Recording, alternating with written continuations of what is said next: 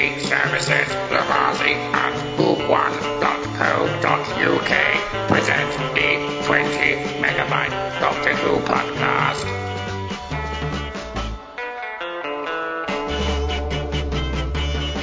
Hello and welcome to the 20 megabyte Doctor Who podcast, episode 500 and, oh my god, 85, something like that. I'm going to stick with that. 585. I'm Adam and 55, and here is Mary Lang. Could you just not let me enjoy this moment of not knowingness? And Kirby Bartlett, Sloane. Hello, barely sentient local. Yes. This week, it's interesting. I know Debbie. You know Debbie Melrose, don't you? She has got a sense of humour, right? So anybody who isn't like me and hasn't known Debbie for a considerable period of time, probably over 10 years. Actually, you lot a little bit less. So this particular comment will probably resonate in a way that hopefully doesn't make her laugh too much. She's a ill heart this week, so she's a bit poorly with her heart. But it's ironic that the episode that she's heart's playing up on is called Flatline. So we do hope it doesn't lead to anything of that ilk. So just got a dicky ticker. Yeah, look after your dicky ticker. It's slightly my fault, to be fair, because she made me take her out to the Anthony Minghella Theatre in Newport to see Neil James's play, which was very good. We enjoyed meeting Neil. We enjoyed watching the play, and it might have been a bit too much for a dicky ticker. So, but at least we got to see him and the play and stuff. So, don't often get out to see live drama and stuff. So it was good fun, and a packed out audience too. So I've got something. What's it like to meet a listener that you hadn't met before? It's always nice to meet people who are complimenting you. I'll try and refrain from the temptation to advise them to take some sort of counselling, but I just said thank you, and we sort of moved on from there. By the way, Debbie's been on the podcast almost 10 years. No, she didn't have a dicky ticker back then, though, did she? Her first appearance was for podcast number 217 in April of 2014. Thanks, Kirby. Okay. He says that in February, so it might have been a good announcement to make in April. Yeah, that's true. Well, right. No, he just was. Master was just saying that we've known her for. Yeah, what I said was I've known her slightly longer. I worked with her for a couple of years before she came on the show. Yeah. And then I knew her, she was a customer before she started working at the co-op, so I've known her a little bit of time. But anyway. And you started talking with her about Doctor Who somehow. No, she was. I was serving her at the checkout at the co-op, and her text went off, and it was the TARDIS sound effect. So I thought, and then she started working at the co-op at the post office at the co-op. So things. I actually went up to her at the counter and sort of thought I'll ask her if she wants to come on the show. I didn't expect her to say yes, to be fair, so I was quite pleased. Anyway, so live feed. We God's sake. Live feed is Lillian Robbins saying hi, and then where's Neil? I think he's still got a few more shows to do, Lillian, but he did mention you quite a lot actually. But while Lillian's there, Neil made me aware of a couple of Lillian's facts that I was unaware of. Of course, we created the hashtag Lillian's Legs, but there are a couple of other channels that Lillian has on a similar ilk that aren't her legs. So if you've got any hashtags, Lillian, you'd like me to mention on the show for your fans, I'm quite happy to do so. But they look just as good as the Lillian's Legs page. So I'm just going to say, so one day we'll have just hashtag Lillian. I suppose we get to see all of her all at once. Right then, we got this bit of music to play.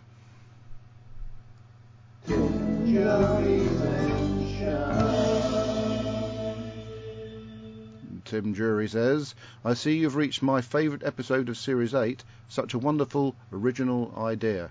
And Terry Miles says, good evening, Adam. And I love Lillian. Lillian says, Lily's bum, you mean? I think that was one of them. Wasn't there another one as well? Pictures of her bum? Well, she's got a nice bum, Mary. Why not? I'm sure there was another one. I thought there was three. Maybe it's just Lillian's bum. Maybe. Anyway, yeah. Neil made me aware. Made as well. I think Neil is a fan of Lillian. I think she's very much a Lillian fan, as are we, but in a slightly different context. Right then. So this week we're going to be looking at an episode called Flatline, and it doesn't feature Kiefer Sutherland or Julia Roberts, so don't get confused. It's Flatline, Doctor Who. So without further ado, we'll move on. And Kirby, what did I say? I don't know. What'd you say? You've forgotten already. Okay, so Flatline begins with a beardy bloke on the phone, sort of a bit scared because stuff's happening, and then he suddenly disappears and the phone just swings around, and then there's like a picture of him. Remember that sort of, was it a Leonardo da Vinci thing, or was it of the skull, or was it that artist that did Coburn? No, not Coburn. It was the one that painted Henry VIII and all that lot. I can't remember his name now. They did, basically it's a painting of somebody's head when it's really, really long, and you move the camera angle and it creates the correct dimensions. I think it was... I don't know. Dimensions in time. What? Nothing. You're talking about an actor? I'm talking about an artist, a Tudor artist, who... a very prolific Tudor artist who painted lots of stuff, and he also painted... I could tell you, but I would have to get up and find a book on this sort of art. Yeah, no, it's not. No. I'm not going to. No, it's not a sort of art. Basically, it's paint. I think there's a painting of Henry VIII, and within the painting is this sort of... It's a skull, yeah. It's a skull, and if you move to a certain angle, the skull is distorted in the painting, but when you sort of move to a certain angle, it looks like a proper skull. It's very, very clever for its time. I have an entire book devoted to examples of that sort of thing. Yeah.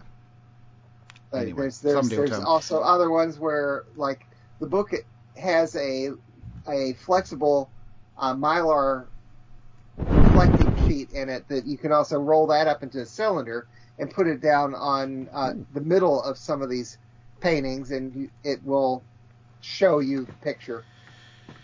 Yeah, okay. All kinds of things like that. No, I was just trying to think what the artist's name was, but never mind. It's a very, lifelike artist, as was Van Dyck's another artist from the Stuart period, who painted some very lifelike portraits of King Charles I and King Charles II. Moving on. Right, so where do we get up to? So, yeah, the Doctor...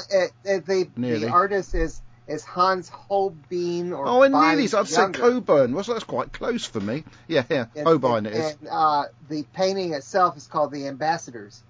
Holbein, yeah, Hans Holbein. Right, so yeah, the Doctor and Clara having a little bit of a banter session inside the TARDIS, and then Clara notices that the door of the TARDIS has shrunk a bit, because the Doctor's saying that there's a bit of a problem with the dimensions, and he said, right, I'm going to try and get you back to around about the time you left ish, didn't he? And then they said, well, I can only manage ish at the moment because there's a few dimensional issues. Issues. Oh, come on, that was worth it. Where's my bell gone? Who's nicked my bell? God, I leave this room for 5 minutes, and a very major tool for the podcast has completely disappeared. One of my quotes was, "These readings are very ishy." Thank you, Mary. Yes. But you don't get a bell for that, because my one was better. Where the hell's my bell gone? You don't get a bell anyway, because I've lost it. Okay, we'll leave the bell. Don't worry about that. It should be here. So when noticing that the TARDIS door has shrunk, the Doctor sticks his head out, and that's right, it tries, and then squeezes out, in fact, and of course he thinks it's quite cute initially. And then they go back in. Oh no, Clara walks off and the Doctor goes back in. And then we meet some people who are doing community service, including that bloke that was in Our Feeder's Aim Pet, who's a bit of a one, isn't he, shall we say? including Rigsy, who a nice young lad who's who's in community service because he did some graffiti art, and he's told rather cruelly, but he has to do it, paint over his signature first. Well, they don't call that a signature, do they, on graffiti? It's got another name. Called a tag. I said it before you, Kirby. I get it. Where's my bell? I'm on form tonight, and I can't even ding myself. By the way, the old guy was in Guardians of the Galaxy as the broker, which is where I first remember seeing him. The old guy. Yes. Are you talking about the bloke that was in Auf Wiedersehen, Pat, that I just mentioned? The boss. Yeah, I don't know what Auf Wiedersehen is. Oh my God! The bloke who's basically in charge of them all. Yeah. Hello, anybody there? Yes. Yes, thank you. Right, yes. Right. So yes, I didn't know he was in Guardians of the Galaxy. I expect Karen Gillan got him the part or something like that. He's in lots of stuff. Okay, well, he was originally in Auf Wiedersehen, Pat, along with actors like Jimmy Nail and Timothy Spall, but you probably wouldn't have heard of him, Timothy Spall. But never mind. Of course I've heard of Timothy Spall. No, you have not. You're only saying you have because I mentioned it. No, Meanwhile, what? You're talking about Wormtail. No, I'm talking about Timothy Harry Spall. Potter. Timothy Spall. Timothy Spall, I should say. Anyway. Ooh. I think Isabella's in trouble. Isabella's in trouble. She's getting that tone from Deb's voice. Right, so yeah, so at the moment the Doctor's investigating the dimensional issues from inside the TARDIS, while Clara is sort of going about having a little poke around, see if she can find out what's going on. She meets Rigsy and the lads, and befriends Rigsy, who seems like a very nice young man. Immediately goes back to find the Doctor and the TARDIS, and the TARDIS is shrunk to a tiny, dinky little thing that I've got on my mantelpiece. It's so cool. In fact, it's even smaller than that. And her reaction to it is rather cute, to be fair. I think her reaction to that little dinky TARDIS is the same reaction that everybody had when Character Options first released the TARDIS that was a money box, and or the other one where you could press a button underneath it and do the sound, or the doors would open and it would make that sort of humming noise that the TARDIS does when you open it up. Yeah, I'm looking over on my knick-knack shelf, and I've got at least 4 tiny TARDISes. I have one at the moment that the 13th Doctor is sort of leaning up against, because they haven't released the appropriate further Doctors after that just yet. Although I have got somewhere under my desk, and I was really tempted to get it out of this box, because Deb said not to get it out of its box. That's the thingy Doctor, the fugitive Doctor. Deb said not to get it out of its box for one reason or other. But if I don't take it out of its box, it's just going to be stuffed under this desk. And there's a TARDIS in it I don't really want, but there you go. So, like we said, it's shrunk to a little tiny cutie TARDIS, and the Doctor, and these scenes are so fab when his face is poking up through this little tiny box, and Clara sort of taking the mickey out of him a little bit, which is really, really funny. She picks it up and puts it in her bag. And I've always loved the idea of having a TARDIS bag, and for this time, after the Doctor hands the psychic thingy and a sonic screwdriver and a few other little bits and bobs, she's basically got a TARDIS bag, because all she has to do is reach into a bag and the Doctor hands her something, which is really, really cool. You could suggest... Master? Hang on, let me finish before you butt in. You could suggest that a couple of the objects she was handed might not have fitted through the TARDIS doors in those dimensions, but hey-ho. Yes, Kirby? Why not? Why wouldn't they? Yeah, there's a scene of the filming some of that in the making of that you can see on YouTube, but it wasn't Peter Capaldi's hand coming out of her bag. It was some other bloke. Okay.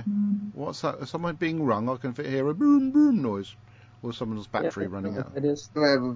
My phone is sitting next to the microphone. Would you like me to move it? Well, is it making a boom boom noise? It was when Fred walks past one of the motion cameras by the front door. It will inform me that I've got something on the camera. Thank you, Kirby. Okay. What it was. Okay, that's fine. Anyway, so meanwhile, basically Clara's been licensed to be the Doctor, although he didn't actually say that. She decided that he did say that because she's got all the kit. She's got the TARDIS, the sonic screwdriver, a sort of communication for advice from the Doctor himself. So she goes about being the Doctor, which irritates the Doctor a little bit, and everybody who doesn't like Clara being the Doctor doesn't irritate me in the slightest. So we'll carry on. So it starts off as the story begins, as they're sort of poking around flats and stuff like that. Reasonably light-hearted investigation. Yes, a couple of people may have sort of disappeared, but they were at this stage. They've only disappeared. That we don't know they've actually been killed, and so they enlist a police officer to help with the investigation. And what do you think happens to her? She becomes absorbed. What does happen to her? She gets absorbed into the carpet, and kind of like the Absorbaloff. Yeah, it was a bit. It's a shame, really. A very good scene, though. Rigsy and Clara don't see this because they're in another room, and interesting that the carpet design is very similar to one we used to have. Oh no, it's like the carpet design in this room, actually. It's really like the carpet design in this room. I can't at the moment, but it's a very similar pattern. Anyway, so poor police officer gets absorbed into the carpet, and then they're in the room, and then the Doctor's saying, is it something like stay away from the walls or something like that? I can't remember. Was it something like that? Because he's sort of sussed out there's a two-dimensional element to whatever's causing this, which of course it's a creature from a two-dimensional universe type thing, and so this creature is sort of turning everything into two dimensions, like the sofa going into two dimensions was really cute. And Master. God, I'm really gushing about this, and you're interrupting me. Go on. Yeah, it's also dissecting the people. There's skin on one wall and a nervous system on another wall. But the Doctor gives them the benefit of the doubt, so maybe that the desert scene. maybe these two-dimensional creatures don't realise that the human beings are meant to be in three dimensions, so they feel as if they're trying to help them out. Obviously, we find out later on that's not actually the case. Moving on. So, in the middle of trying to save themselves with a dangly chair, which is really quite clever, Danny decides that's the moment I want to call Clara. So Clara tries to deal with the phone call while also trying to deal with staying alive and trying to save Rigsy as well. So that was quite funny. I've noticed, I may have noticed this previous time, that the Doctor's hair length sort of changes drastically in episode. This episode. All of a sudden he had really short hair. Yeah. Hang on, my thing's gone funny. It's a science fiction fantasy TV show. Science fantasy hairdresser show, did you say? Yes. Now, why does Clara keep lying to Danny about where she is? Did he tell her he doesn't want her to travel with the Doctor anymore? I don't know. Wasn't there a point in which Clara sort of said, right, so I'm never travelling with you again, so we'll do that Mummy on the Orient Express thing, and at the end of it she said, actually no, maybe I do actually want to carry on. Maybe she'd told Danny at that point that she wasn't going to travel with the Doctor again, and that's where she's got herself into this sort of in the middle of this lie thing. Anyway, down in the underpass areas, there's paintings of people on the wall, which are actually people that have been killed, but they're actually being manifested into a motion by the aliens that have sort of taken them, and then from this point onwards, they end up in a lot of trouble because the aliens seem to be gaining power, and we find out they're actually gaining power from the TARDIS, hence the TARDIS is shrunk, and they start rising up from the ground and being quite scary, and they killed one of the the workers, and he kept on appearing. They sort of glitch, don't they, as they're appearing, and still look like they're sort of partly painted and stuff. And so I'm going to sort of move on a bit here because I don't. The Master, the effects on this still hold up 10 years later. Oh, yeah, they do, yeah. It's beautiful. Yeah, I watched it on my big telly and it looks snap. And there's a point, so they're under this, in the underground pass thingamajig and trying to deal with these aliens, and Clara does have to take charge. She does have the Doctor in an earpiece for a period of time, until the TARDIS gets sort of knocked out of her hands and falls down a great big thingy, cavern, I suppose you'd call it, and that the creatures get more and more sort of vicious, and they're gaining power, and so I think it gets to the point. I'm sorry I'm moving forward, but basically that's what all this part of the story is, them running from this. Yeah, this sort it's of just thing. more of the same thing. Yeah, so they're trying to get away from and stay out of the trouble from these aliens. Riggsy's been really heroic. They jump in the train at some point and just get out of it before it sort of becomes a mural on the wall. Because Rigsy said he's going to sort of like sacrifice himself. And then the TARDIS eventually becomes a little cube, doesn't it, Kirby? It doesn't have its police box. It looks like that communications cube from... It's lost so much power, it's gone to... it's sort of... Doctor's wife. Yeah. Yes. By the way, that railroad... the abandoned siding area outside where the TARDIS shrunk. Yeah. That was also where the bomb was from the Dr. Dance's Empty Child. Why, thank you. And you have to admit that it's funny watching the Doctor get away from the train, Addams Family style. Yes. Yeah. And they actually mentioned the Addams Family in dialogue, which I thought was great. Yeah. Anyway, so I can't remember. I know that the TARDIS. I can't remember why it suddenly gets its power back. I don't remember why. It was something about the dimensional creatures were trying to throw energy at something, at a wall. Yes. Yeah. This is what it. I can explain. Go on then. I'll explain later. No, now. The Dr. Clara gets Rigsy to paint a fake door on the back of a poster. Yeah. So that and they trick the Boneless to try to open the door, but since it's not really a door, their energy goes through the wall and into the TARDIS. So it's a painted door. I knew it was a door. I knew there was something painted. I didn't realise. I thought it was the door of the TARDIS wasn't a real door, and that's how it got into the TARDIS. But that makes more sense, actually, so that's good. And, of course, the cube becomes a TARDIS box, and it grows and grows and grows.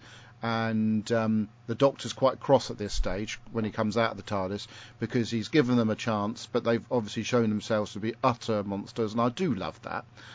Final, real, proper monsters. No benevolence. They are just monsters, and that's that. And the Doctor deals with them. No misunderstood or abused monsters. Just monsters. And he was talking about other creatures he's met in the past, like the gas creatures and all that stuff. So he's well experienced with giving people a chance or monsters a chance, and he just deals with them. And the same way he dealt with the Gelth, and the same way he dealt with the Of Minds in. What's that series called? The one that was really good with David Tennant became human and the Watch and everything. Family of Blood or something like that. Cool. And it dealt with them in that way. And it was just great. And that was essentially that. But the interesting thing, of course, we said we saw the Artron energy going into the little cube, turning it back into the TARDIS as we know now. And that's why the Doctor's hair shrunk, because he had a slight regeneration of his hair. But by the end of the episode, it had gone back to its original sort of length we saw in the beginning of the episode. And, that's basically it. I know we skipped through bits of it. What happened was they brought him back in to do some pickup lines. Yeah, after he'd had a haircut. He had cut his hair in between. Yeah. Okay, right, so Flatline.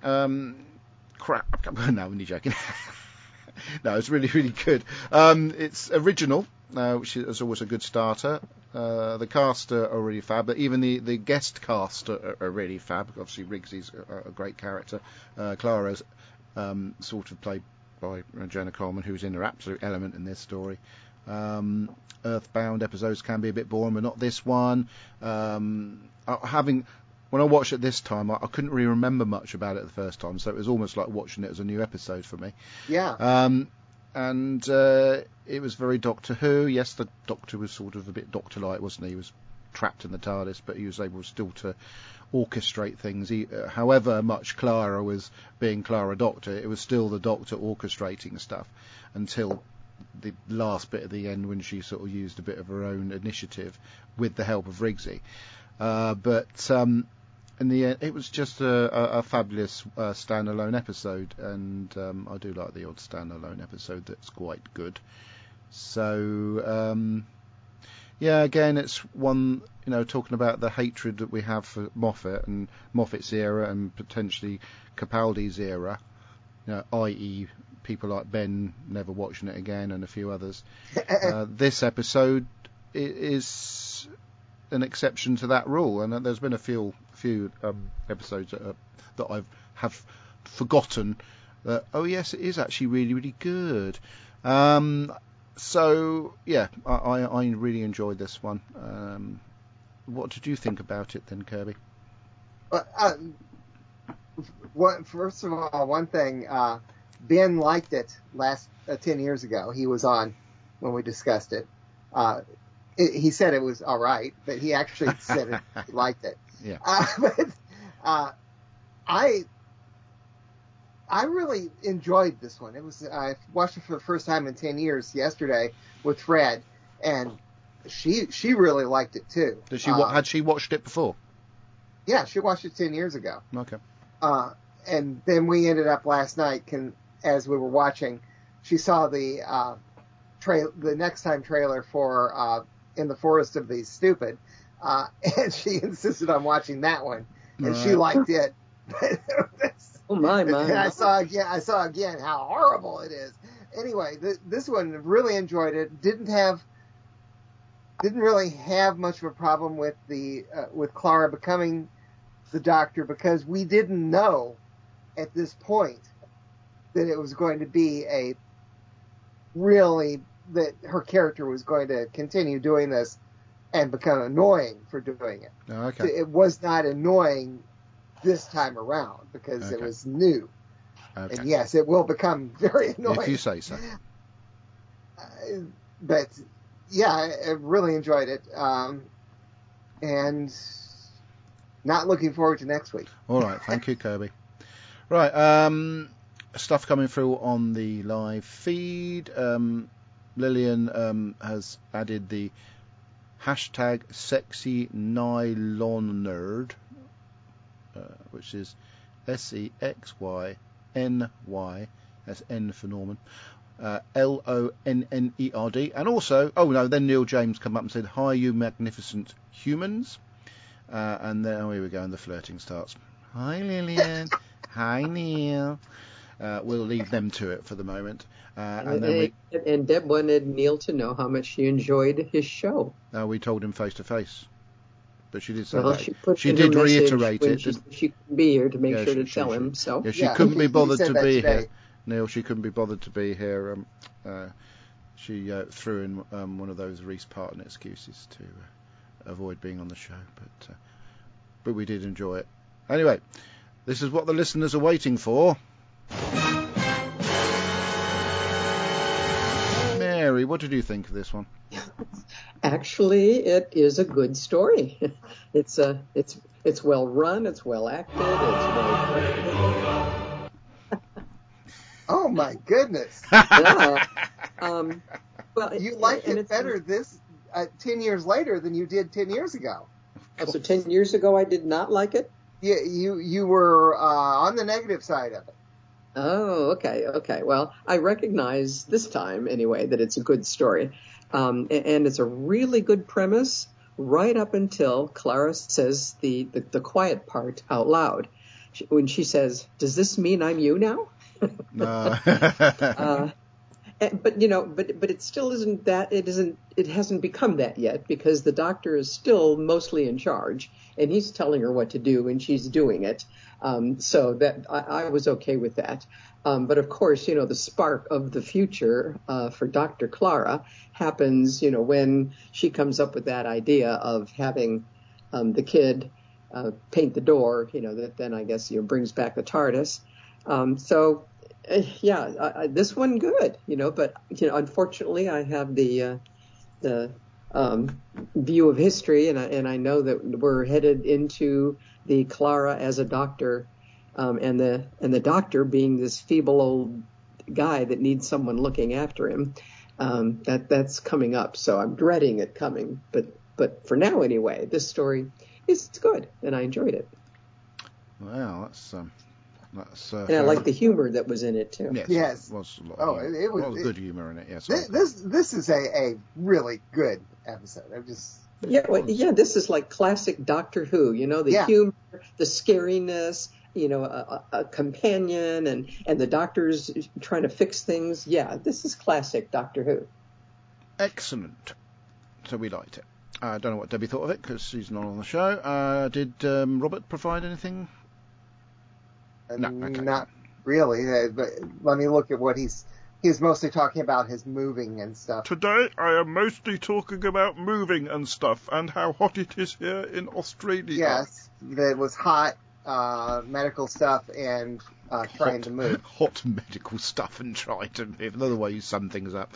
Okay, right then. So, Kirby, you've had plenty of time to prep for this particular part of the show, so I hope you're ready. I'm going to refresh because sometimes people put stuff in there. I bet they do, but we're trying to get some feedback out of your request. By the way, there was a little bit of feedback on the Isle of Wight. Let me refresh that one as well. So I'll start there. And the feedback is from Julian Clark. I love this episode. Right, okay. Okay, now over on the 20 Megabyte Doctor Who podcast Facebook group, which you can join, we have Mr. M. Says, please don't do that. That's just wrong.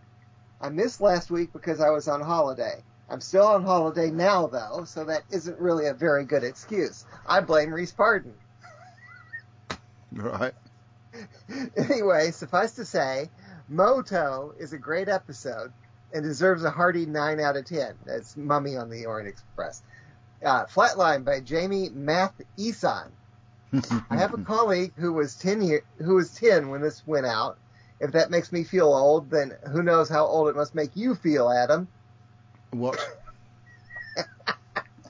And the police officer getting sucked into the wall scared her so much that she refuses to watch Doctor Who to this day. What a brilliant endorsement for what is, for me, the best episode of this series. Right. The monsters are brilliant, wonderfully realized, amazingly designed, and suitably scary.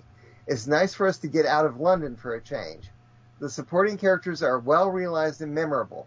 Yeah. And the narratively flows nicely with clever logical progression leading to some fun set pieces. Right. And are you ready?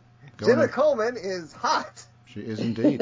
I forgot to mention that. It's nice that she gets to take center stage in this one. Despite that, it must be said that Capaldi's performance, limited as it is by setting and screen time, stands out, with his defiant speech being his first real punch-the-air moment as the Doc.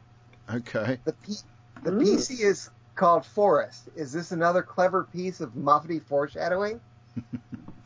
Moffat. Yeah. Moffat foreshadowing. The only downside for me... May I continue? No. The only downside for me is the phone call with Danny, which does feel rather shoehorned into the episode. Jenna's bum looks good when they jump out the window, though. Well, I think that comes under Jenna Coleman's hot, so don't really have to carry on with that one. Sat he seen, he means so thee. Right. Well, sat he isn't totally wasted. And there's good dialogue as well if you can focus on it. Anyway, putting that aside, I'd have to give this episode a 9.5 out of 10. I must do some audio again soon. I have something rather fun planned for Death in Heaven. Please don't take that out of context. Next time, wooden acting, and it's not just from the kids. Dear. Someone, better warn Lillian, someone named Neil James, says, Flatline, missing people, tiny TARDIS, what's the link? The small TARDIS stuff is fantastic fun, and the episode gets off to a great start. Clara posing as the Doc is funny, and the creepy moments really work well. But after a while, I got a bit frustrated that Capaldi is stuck in the TARDIS, and the guest cast don't seem to shine in this story. So I tend to tune out around the halfway point. I do like the Missy teaser at the end, though. 3 stars out of 5. And that's it. Oh, is that okay? Well, thank you very much. By the way, I'm reminded of something I forgot to bring up. Right. That in the scene where the supervisor guy pulls the TARDIS out of Clara's bag, and he drops it. They had a prop TARDIS that was meant to be dropped already, but they accidentally dropped a much more expensive one, which caused a delay in filming because it broke. Oh dear. Oh. Oops. Yeah. Is that it? Oopsie. Is that it? Yeah, that's everything I've got, except for you don't want me to read. Well, good evening, 20 Megabytes Anthony here. It's just come to 6 o'clock on Sunday night. I'm going to go forward in the bath, and well, it's Monday, but hey. Anyway, earlier in the week, I watched Flatline. I didn't watch it yesterday because I was doing Parkland and a rugby tournament to go and play. God, I was walking like a sideman this morning after all that I'd done. But yeah, I did it with my ironing on. I think it was Tuesday or Wednesday night. I can't remember which one, but yeah. Not one of the best, I don't think. Oh dear. What? That storyline just didn't really seem to go anywhere. Obviously, somebody's attacking the TARDIS. The TARDIS shrinking was quite good, and actually as well, Clara becoming the Doctor for the day was also quite good. But it's just you got these aliens, the boneless, and it's trying to work out what it is they're actually wanting to do. It did seem to be you never really found it, did you? You know, what are they doing? They're from a 2-dimensional world going to a 3-dimensional world, and they're killing people off. But why? What is it they're trying to achieve? Why that not? never seems to take place. That never seems to get to be explained. I think it's clever the way they got rid of them by doing the virtual door that Rigsy paints on there, and they go in there and then they power the TARDIS again somehow. But the Doctor is trying to understand what the boneless are trying to do. You know, you say, are they just here to talk? What are they here for? That's what never ever comes out. So I don't understand. It doesn't give any sort of sense or flow to the story, and that's what's missing here. And so, sorry, I just really, really didn't enjoy it. It's good at the end when he saw Missy turning up and saying, you know, you've got that ongoing storyline with Missy. Of course, we don't know who Missy is, but it's getting more and more suspicious, obviously. And so that was good, but the rest of it, don't think I'll bother with this one again. Anyway, until next time, be seeing you. Right, Kirby, explain to him, please. Explain to him what? I think he needs an explanation, because he looked like he got confused somewhere along the line.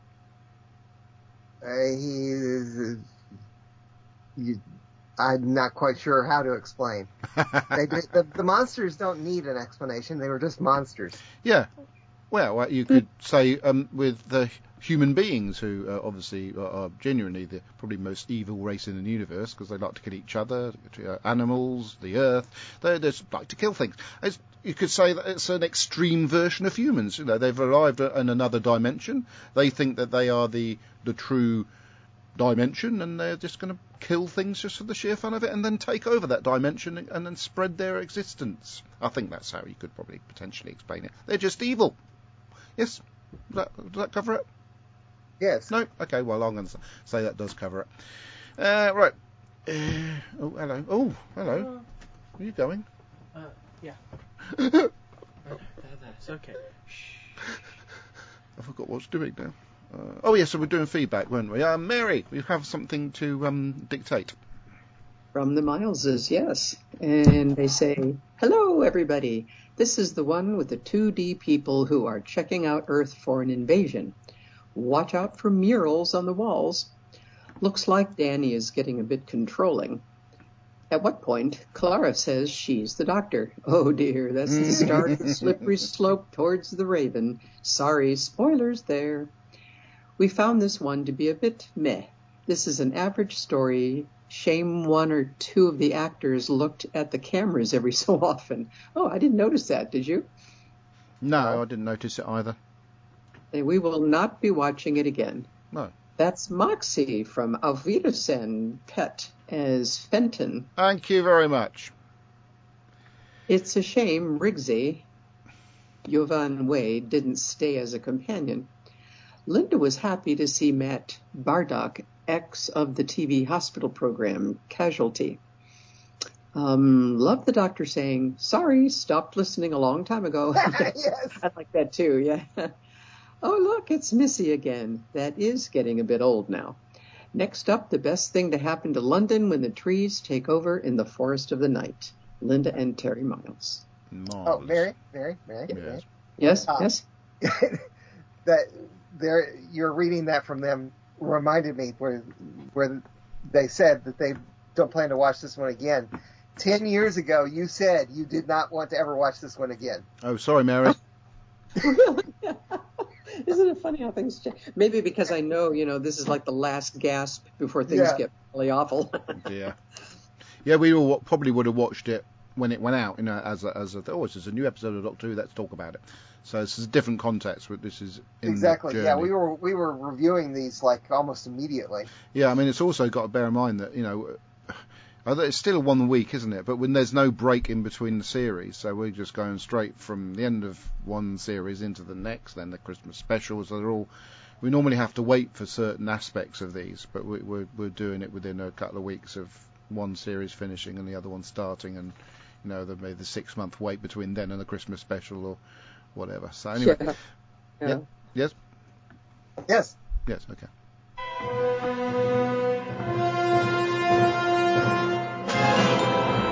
Hello, 20 Megabyte Podcast. This is Ian Kirk. Hello, Ian. Flatline by Jamie Matheson. Two-dimensional creatures are stealing dimensional energy from the TARDIS, and it shrinks.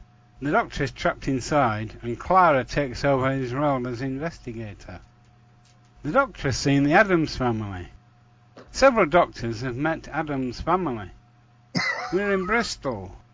The world's most famous graffiti artist is Banksy from Bristol. The TARDIS in siege mode looks like a model Pandorica for budgetary reasons. Very, very true. Many Doctor Who stories take place underground. Another Mathiasson story, another train. Rigsy tries to use it to batter the creatures, even though he is from the wrong side of the tracks. When Clara tricks the creatures into pouring energy back into the TARDIS, the Doctor is freed. With a speech and a wave of the screwdriver, the creatures are banished. Several people got flattened. Usually, it is the Doctor who finds the death of a few people acceptable to save the world. This time it is Fenton, the boss of the community service crew, who does not care that some people have to go to the wall, and the Doctor does not like it. How will Fenton explain the loss of half his community service crew? Bye for now. Very true. I mean, it's interesting, this setup with the community service crew. There is a TV show on the BBC about a community service crew, which I can't remember what it's called. Is it The Outsiders or something like that? And they get embroiled in all sorts of goings on. And one of the stars of that series is a certain iconic American actor whose name escapes me. Bells. He's that iconic. Actor that's in that. Is that The Outsiders? He's also a Hollywood actor. Can't remember his name now. He's in Dune 2 because I've seen a trailer. There's loads of actors in Dune 2. Oh, for God's sake! I really do need to remember his name. Oh, and you should know that one because you're clever. The whole family is having a senior moment, huh? Me? Honestly, Mary, there's. No, because you left. It's still on the screen waiting to be done, so you'll have to come back at some point when I'm not busy. Fine. Right, hang on, I'll look it up now. So it's Outsiders. Just talk amongst yourselves for a minute. Somebody will come up with the answer while I'm trying to... that's a film. Was it called The Outsiders, that series? The Outsiders? No one about the community service people. What was that called? Oh, you're on about Christopher Walken, aren't you? Yes, there we go. She did know. Christopher Walken, yeah, he's in that... Is it called The Outsiders? Did I get it right? I think it's The Outsiders. I don't remember, but I know what show you're on about. Outsiders. No, I've taken a look at the comments on the live. It's The Outlaws. Oh, Outlaws, yeah. Why is that? Because I just remember Stephen Merchant, because, yeah. Yeah, a bit of a casting gem, really. How the hell did they get you can thank Julian for that. BBC 3 programme. I actually don't know. Well, you can ask a lot from how BBC. Well, BBC got Lin-Manuel Miranda for his Dark Materials. Don't know how they did that. Yeah, but the Outlaws is not a mainstream BBC programme. So it is quite remarkable. Anyway, yes, thank you, Belsy Poo. Let me know. How did Amy do this week? Did she, Did she fall down to the ground? Oh, she may well have done, yes, I thought. Anyway. Goodbye. Had to be done. Right then, so that's it for feedback, isn't it? Maybe not. They've all fallen asleep. Let's see what's coming through on the live feed. We got what is the poor train driver going to tell his... Did you read that one out? No. Hello? Oh, I'll just do it myself then. Yeah, so Julian Gabriel Clark, Outlaws. Thank you, Julian. Lillian Robin. I don't know if I did all your hashtags properly, Lillian, actually, so we'll go Lillian's legs. Legs for days. By the way, I still haven't had my my sort of payment for the Lillian's legs hashtag. Hashtag sexy Leonard, I don't know what that is, and Lily's bum. I think there's other stuff on there, Lillian, but hopefully that's enough of a plug for you. Anyway, she says, what is that poor train driver going to tell his bosses, that he lost a train? No, train's there, it's a drawing on the wall now. And then Julian Gabriel Clark, Christopher Walken. Thank you. I wish I'd picked up on that comment earlier. And then Julian Gabriel Clark, Outlaws. So I got there in the end. It does sometimes take me a bit of time. But you have to remember, I'm quite old. I've been doing this show for 14 years, nearly 14 years. Yeah, Isabella was a tiny little 3-year-old when I started. I feel like maybe I should have given up years ago. But anyway, back to Doctor Who. And what would I do on a Sunday afternoon? Oh, I'd probably watch telly or work or stuff. Spring long, we're going to have more and more to do. And maybe I'd also have more cups of tea. I've only had one since I finished work. It's a very difficult thing to contend with. Right, Doctor Who News is the next feature we're going to do on this show. Is it though? Talking about Doctor Who News, well, it's also encompassed with FantasyCon news. Sure. Oh yes, I might have accidentally bought a Dalek off our friend Griff, who used to live on the Isle of Wight and used to create, and still does create, Doctor Who props. He created Julian Gabriel Clark's K9, who we very iconically had photographed with John Leeson. And is it a full-size Dalek? It's a full-size Dalek. I haven't got it yet because he lives on the mainland somewhere. But I missed out on a Dalek he had for sale last year because we ummed and ahed about it, and I didn't think Deb would think it was a good idea. And then he sold it to someone else, and I was gutted. Then Roy bought Dale K, which is his Dalek, and so I said to Griff, if one becomes available, please, give me first dibs on it. One became available. Needs a bit of work doing to him, but then it actually that gives it more of an element of a 1960s Dalek. But he says it's based on a Genesis of the Daleks one, so it's like a light blue Dalek or silvery blue. So where are you going to put it? That's the problem. I haven't got any room in this place, so I'm hoping to find somebody who's prepared to store it in between us using it for stuff. So that's the problem. I haven't got it yet, but it's something that is in the pipeline. I'm hoping Roy might be able to potentially store it with Dale K, but see how we get on with that one. You go store it in that garage with the guy who's got the Chitty Chitty Bang Bang. No, because the only thing that fits in that garage is Chitty Chitty Bang Bang, a mini Chitty Chitty Bang Bang, and a flat pack TARDIS. So, but anyway, the plus side of it, I seem to have a Dalek. But again, these are it's very exciting. You've always wanted a Dalek. Not really. I just feel that I need to make some sort of contribution. I want a Dalek. Well, Fred wants a Dalek. I've got a small one.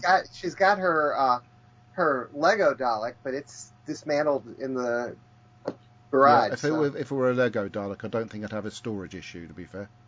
No. Don't you remember the Lego Dalek? It's a full-size Dalek, but it looks like it's made out of Legos. No, I've seen a full-size TARDIS made out of Lego. That must have been blimmin' heavy. Anyway, so that's FantasyCon news, apart from the other bits and bobs that may have been mentioned in the past. So things are ticking along with FantasyCon. I'm very busy doing other stuff, so that's why it's not a constant stream of posts about the event, but things are still happening in the background, and I might have to repost stuff just to keep the momentum going. But it is a long time away, good 6 months off, so but it's all quite exciting, isn't it?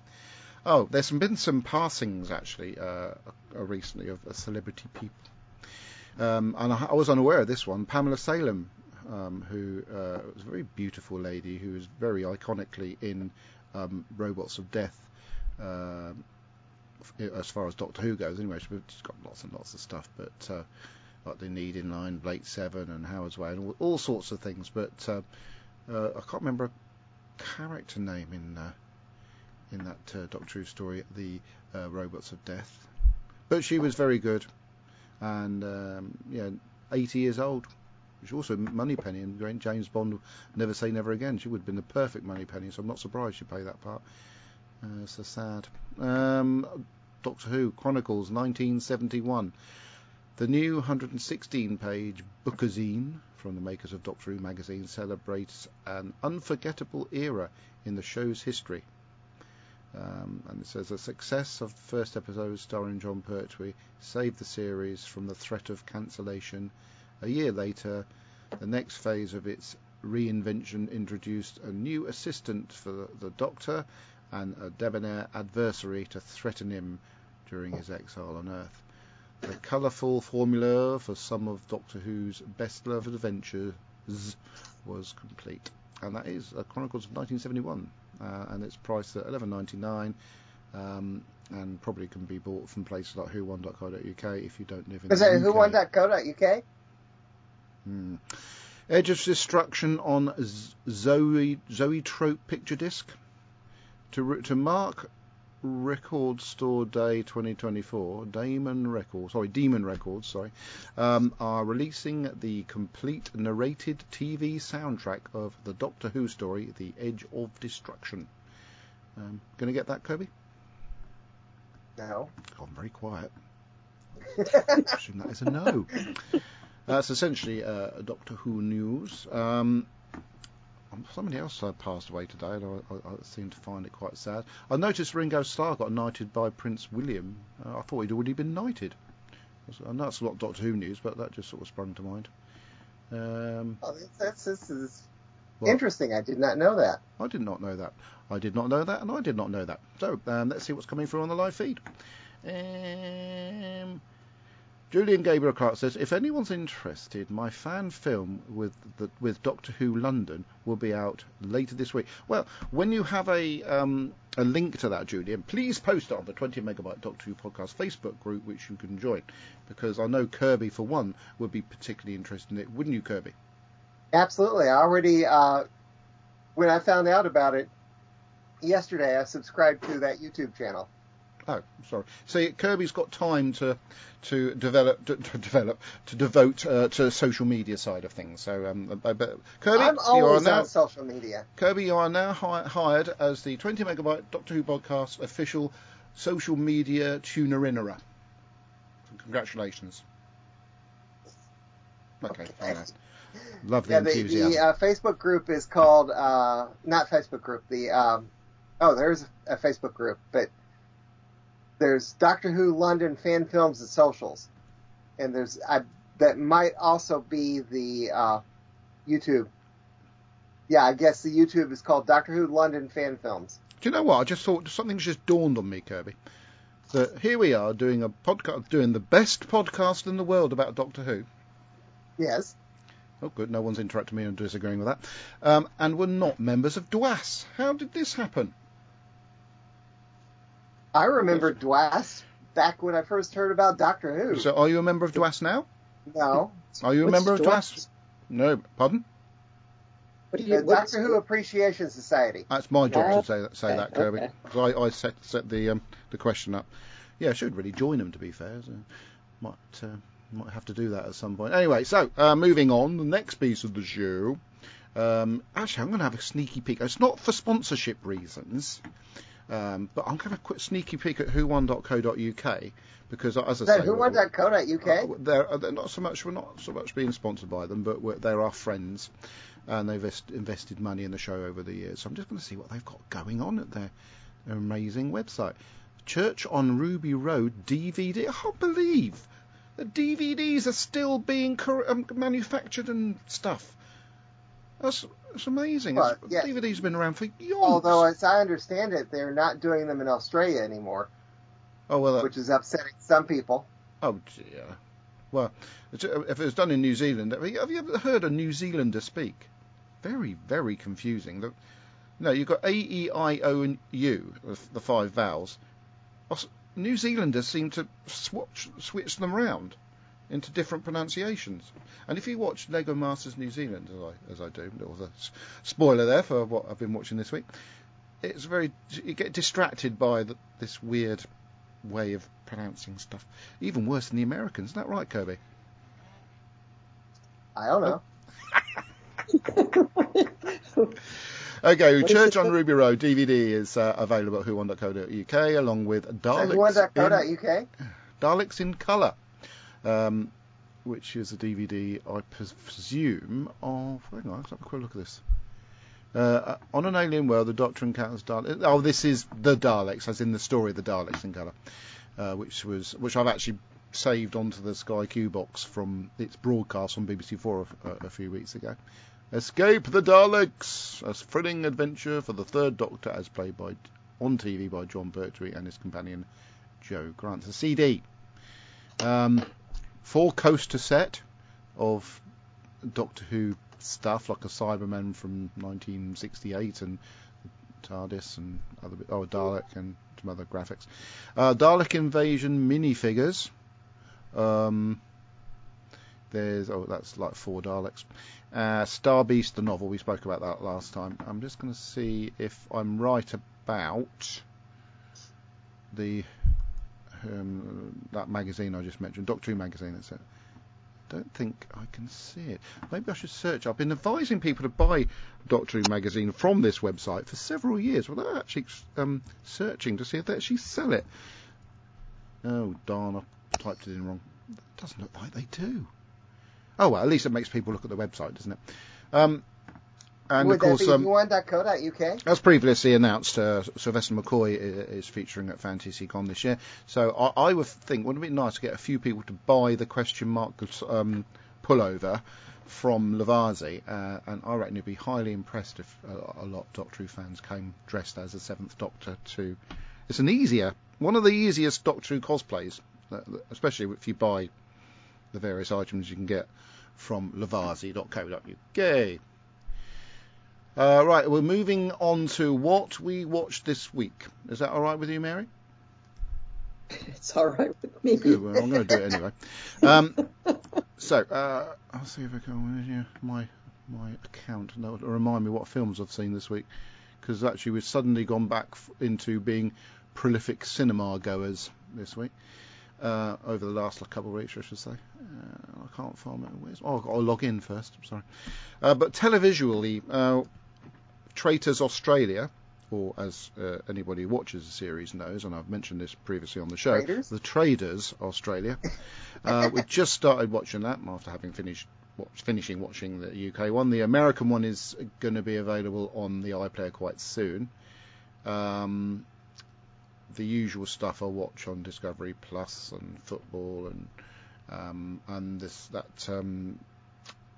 what's about the program where the planes crash? Air crash investigation.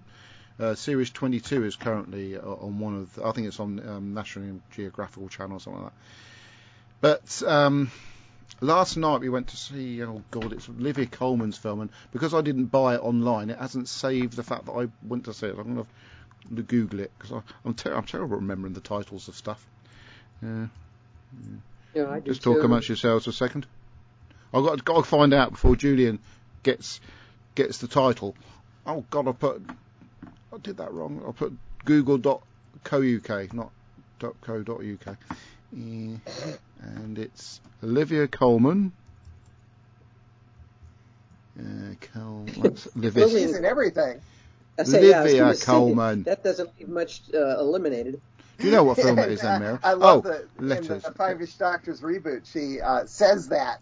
It's one of her lines. Yeah. I'm in everything. Oh, I've got it right. So yes, I've got I've got it now. So on is it Thursday or Friday? Anyway, we went to the cinema. Me and Deb went to the cinema to watch Wicked Little Letters, which is Olivia Colman's elitist movie. Coming true of David Tennant too. He seems to be in everything now. Yeah, he presented the BAFTAs. Yes. Yeah. The BAFTA Awards, if you get a chance to watch them, I don't know if you do or not, were it's a great show. Obviously, the awards are great anyway, and all the stars that won them were actually there, which is incredible. But the highlight was the Best Picture Award, which was presented by Michael J. Fox, who was absolutely amazing. He got wheeled slightly onto the stage, and then he walked a short distance to the microphone to do the presentation. And he's just an icon, isn't he? He's an American actor, so what's he doing the BAFTAs for? Well, the BAFTAs, there's only one category, which is Best British Film, which is a British only. Everything else was won by international films and stuff. So, I see Barbie. in Wicked Barbie Little missed Letters, out again. Timothy Spall is in that. In what? Wicked? Oh, you know about Timothy Spall now, but not Alfie St. about it which before. is first series or first thing he ever did. That's interesting, isn't it? Anyway, so yeah, Wicked Little Letters. If you get what was the Best Picture? What film won? Oh God, now I've got to Google the BAFTA. I'll go on there. BAFTA film 2024. That's 3. I can't even winners. No, I've got to try and type this in before Julian comes up with the answers. Oh, hang on. Winners, Oppenheimer. Right. Will you be quiet? She asked me. Right then. The BAFTA.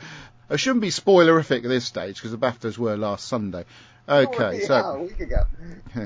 I'll do it in the order it says on the screen. Yes. So Best Actor Cillian Murphy for Oppenheimer. Best Actress Emma Stone for Poor Things. Zone of Interest, Best British Film. Poor Things, Best Visual Effects. Any particular category you wanted me to read out?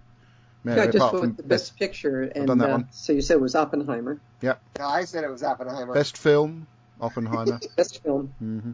Rising Star, Mia McKenna Bruce. Best Supporting Actor, Robert Downey Jr. Don't know if you've heard of him. Good. I see Boy and the Heron won Best Animated Film. I need to see that. Yeah, that did indeed win Best Animated Film. I'm trying to see one of the other ones that people actually are interested Zone in. of Interest, yeah.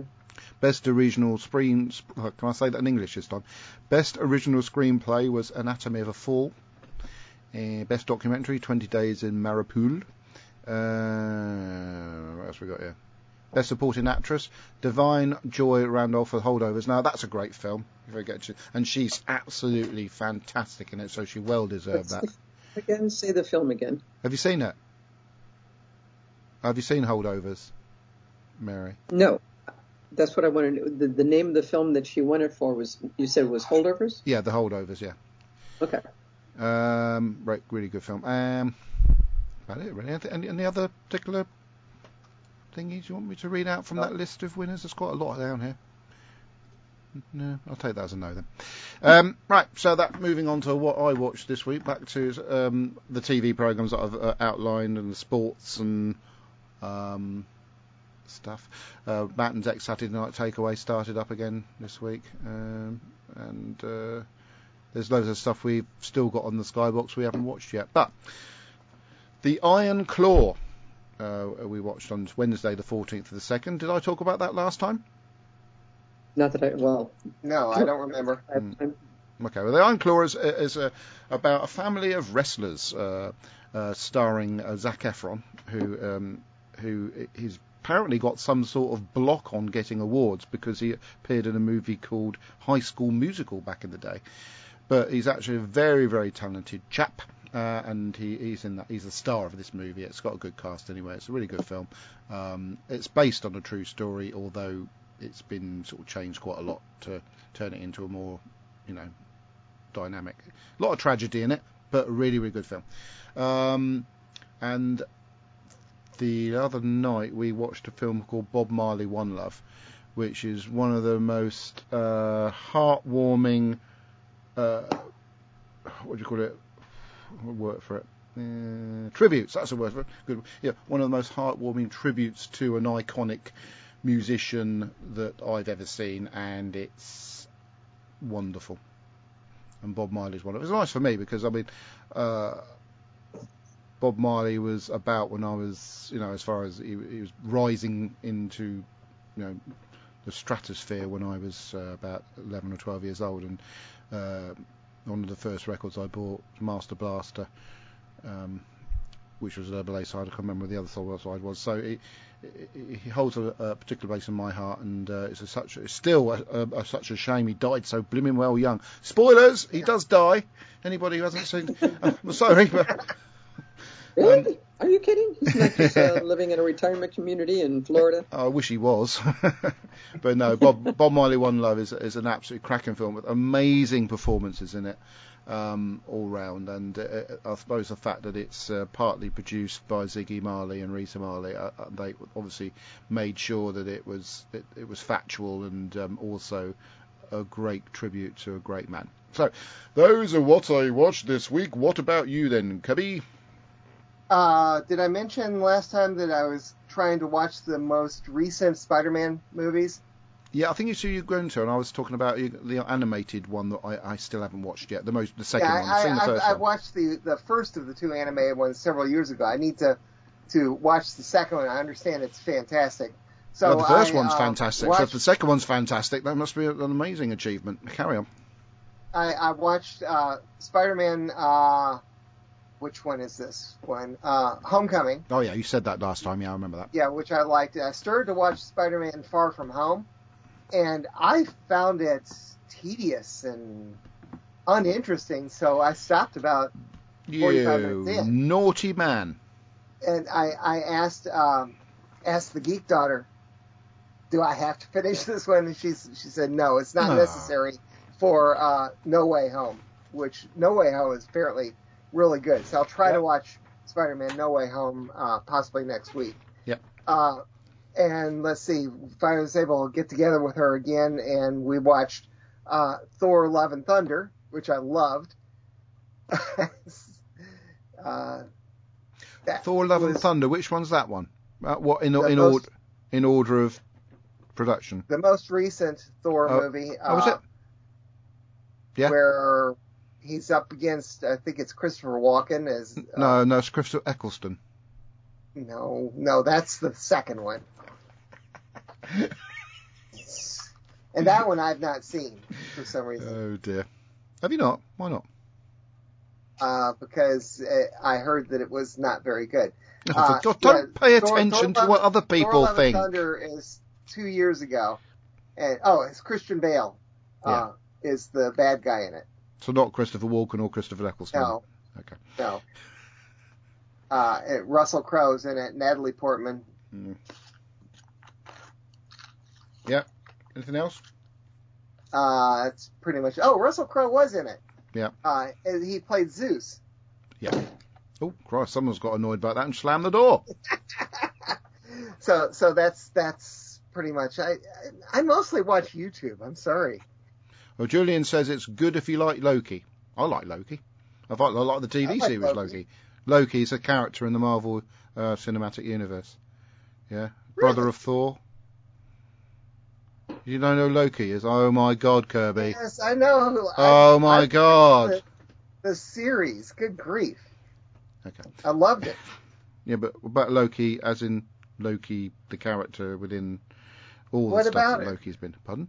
I don't know why you're trying to push my buttons about some of these things. No, I'm not pushing your buttons. I'm just saying, Julian says it's good if you like Loki. So I'm just relaying that to you. I do like Loki. Oh, for God's sake. Okay. Anything else? No. Okay. Right. Prepare your... down? Pardon? If you think of anything else, Kirby. I thought you'd be watching loads of stuff. No? Who, me? Yeah, you. Yeah, loads of YouTube. Oh, well, does that count? No. Oh. That's a shame. Well, it's like when oh yeah, I did watch the second Black Panther film. And what did you think of that one? Oh, it was great. Loved it. Yeah. But then I have this annoying habit, according to the Geek Daughter, of after we watch these Marvel stuff, I then go out and I find YouTube videos breaking down all the Easter eggs. Oh, right. So yeah, that doesn't surprise me I've of got you like at all. 3 hours worth of YouTube videos to watch just for Thor: Love and Thunder. Yeah. Right, I did something similar to you the other day, actually, when I was listening to the Peeps books, and he was talking about a subject, so I had to Google. Oh yeah, he was talking about one of the women. He had he had many illicit stuff going on with women throughout the 6 years that he wrote the main diaries, but there's one particular woman he mentioned that he had a bit of a thing with, so I had to Google her up to see because he said, oh, she's really pretty, blah blah blah blah. So I had to Google up to see a painting of her to see if I would agree with him, and I didn't. Right then, so Mary, what did you watch this week then? Well, my viewing would probably be very boring to most people because I like to watch sports. So of course I'm watching basketball. Don't find that boring at all. Now that their big, All-Star weekend was over, now I'm back into watching those games. Yes. And in the U.S., it's spring training time for baseball, which is my first love. And so I've been watching the exhibition games that have been being played of the various teams. And in the spring, they do their training camps down in warm weather states. So a lot of the East Coast teams go down to Florida, and a lot of the West Coast and middle of the country teams go down to Arizona. So they divide into two camps. One is called the Grapefruit League. Those are the ones in Florida, and then the Cactus League are the ones that go to Arizona. So I always wondered why they call that the Cactus League. I'd never thought of that. You've now been educated. Thank you, Mary. Their training facilities are down in Arizona. Yeah, so then the divided like that across the country, the Cactus League teams pretty much play each other during the spring, to get their skills up. And then the East Coast teams that go down to Florida, the Grapefruit League, they play each other. So it's kind of fun to watch the spring training because you're seeing the players that are coming up from the minor leagues to getting their chance to show off what they can do, to see who's going to join the professional teams, for real, when the season officially starts at the end of March. So I've been watching the spring training games, and they're fun. In terms of TV that isn't basketball, baseball, I've been watching the series called The Chosen, because this is kind of a religious time of year. It's Lent for Christians. Mm-hmm. So I'm watching The Chosen, and although I can nitpick some of the things that they do and some of the people that they portray, because I do read the Bible, the overall theme is just a really good one. How Jesus came to make everybody pretty much, lay down your arguments and get your noses out of all these, books of particulars as to how to worship and how to do, this thing or that thing. Is just love one another. So yeah. I can't argue with the theme. Yeah. But I just finished season 1, and there's 3 seasons on Netflix of The Chosen. Yeah. And I guess the 4th season is out in theaters now. So that's what I watched there. Now, in terms of Big Finish, I'm revisiting a series called Dark Eyes that features the 8th Doctor. And when it came out, and it came out like in 2012, it got all kinds of accolades, and I remember really loving it. So listening to it again, and I still love it. It's really well written, very well done. Paul McGann does what Paul McGann does best. He rails at the skies. Yeah. And the first box set of 4 stories, or 3 stories, eventually grew into 4 box sets, all called Dark Eyes, as his adventures continue. And I remember enjoying all of them. So I'm looking forward to hearing it all again. So that's what I've been up to. Thank you, Mary. Excellent work. Yeah, I'm just trying to look through the. I mean, you know, the award ceremonies. They do like a tribute reel of the people that have died within the time that the current ceremony goes out and the previous one. Always a very moving affair. But there's a couple of people on there I didn't even know were dead, but I can't remember who they were now. But it's always a bit of a shock. And sometimes they miss people in those tributes as well. But the actor who played opposite Sylvester Stallone in the Rocky films passed away recently as well, didn't he? I saw that. He'd been in was it in the Marvel universe? Played a character where he sort of. I can't find anybody that apart from as far as Saints fans go, Chris Nichol, one of our old players and managers, passed away yesterday, I believe. I'm just making sure I haven't missed anybody because it's too far back now. But anyway, so next time, hang on, let's see what I'm doing next week before I see what's commit going myself. on. I nearly didn't do it this week because I'm so busy, Kirby. I should have actually been working the night we went to see Neil James. So I thought, well, maybe to make up for it, we don't do the show this week. But fortunately, you should be very grateful to Debbie for allowing me to do this with just a little bit of a grumble. Well, you had to see Neil for Lillian's sake. I did take I've got a picture. I hope Lillian saw the picture of myself, Mrs. Melrose and Neil. I didn't get a chance to get a picture of Neil in his makeup and costume, and he got out of that costume very quick at the end of it, to be fair. What else we've got coming up? So it looks like it's okay for next week or next time, I say.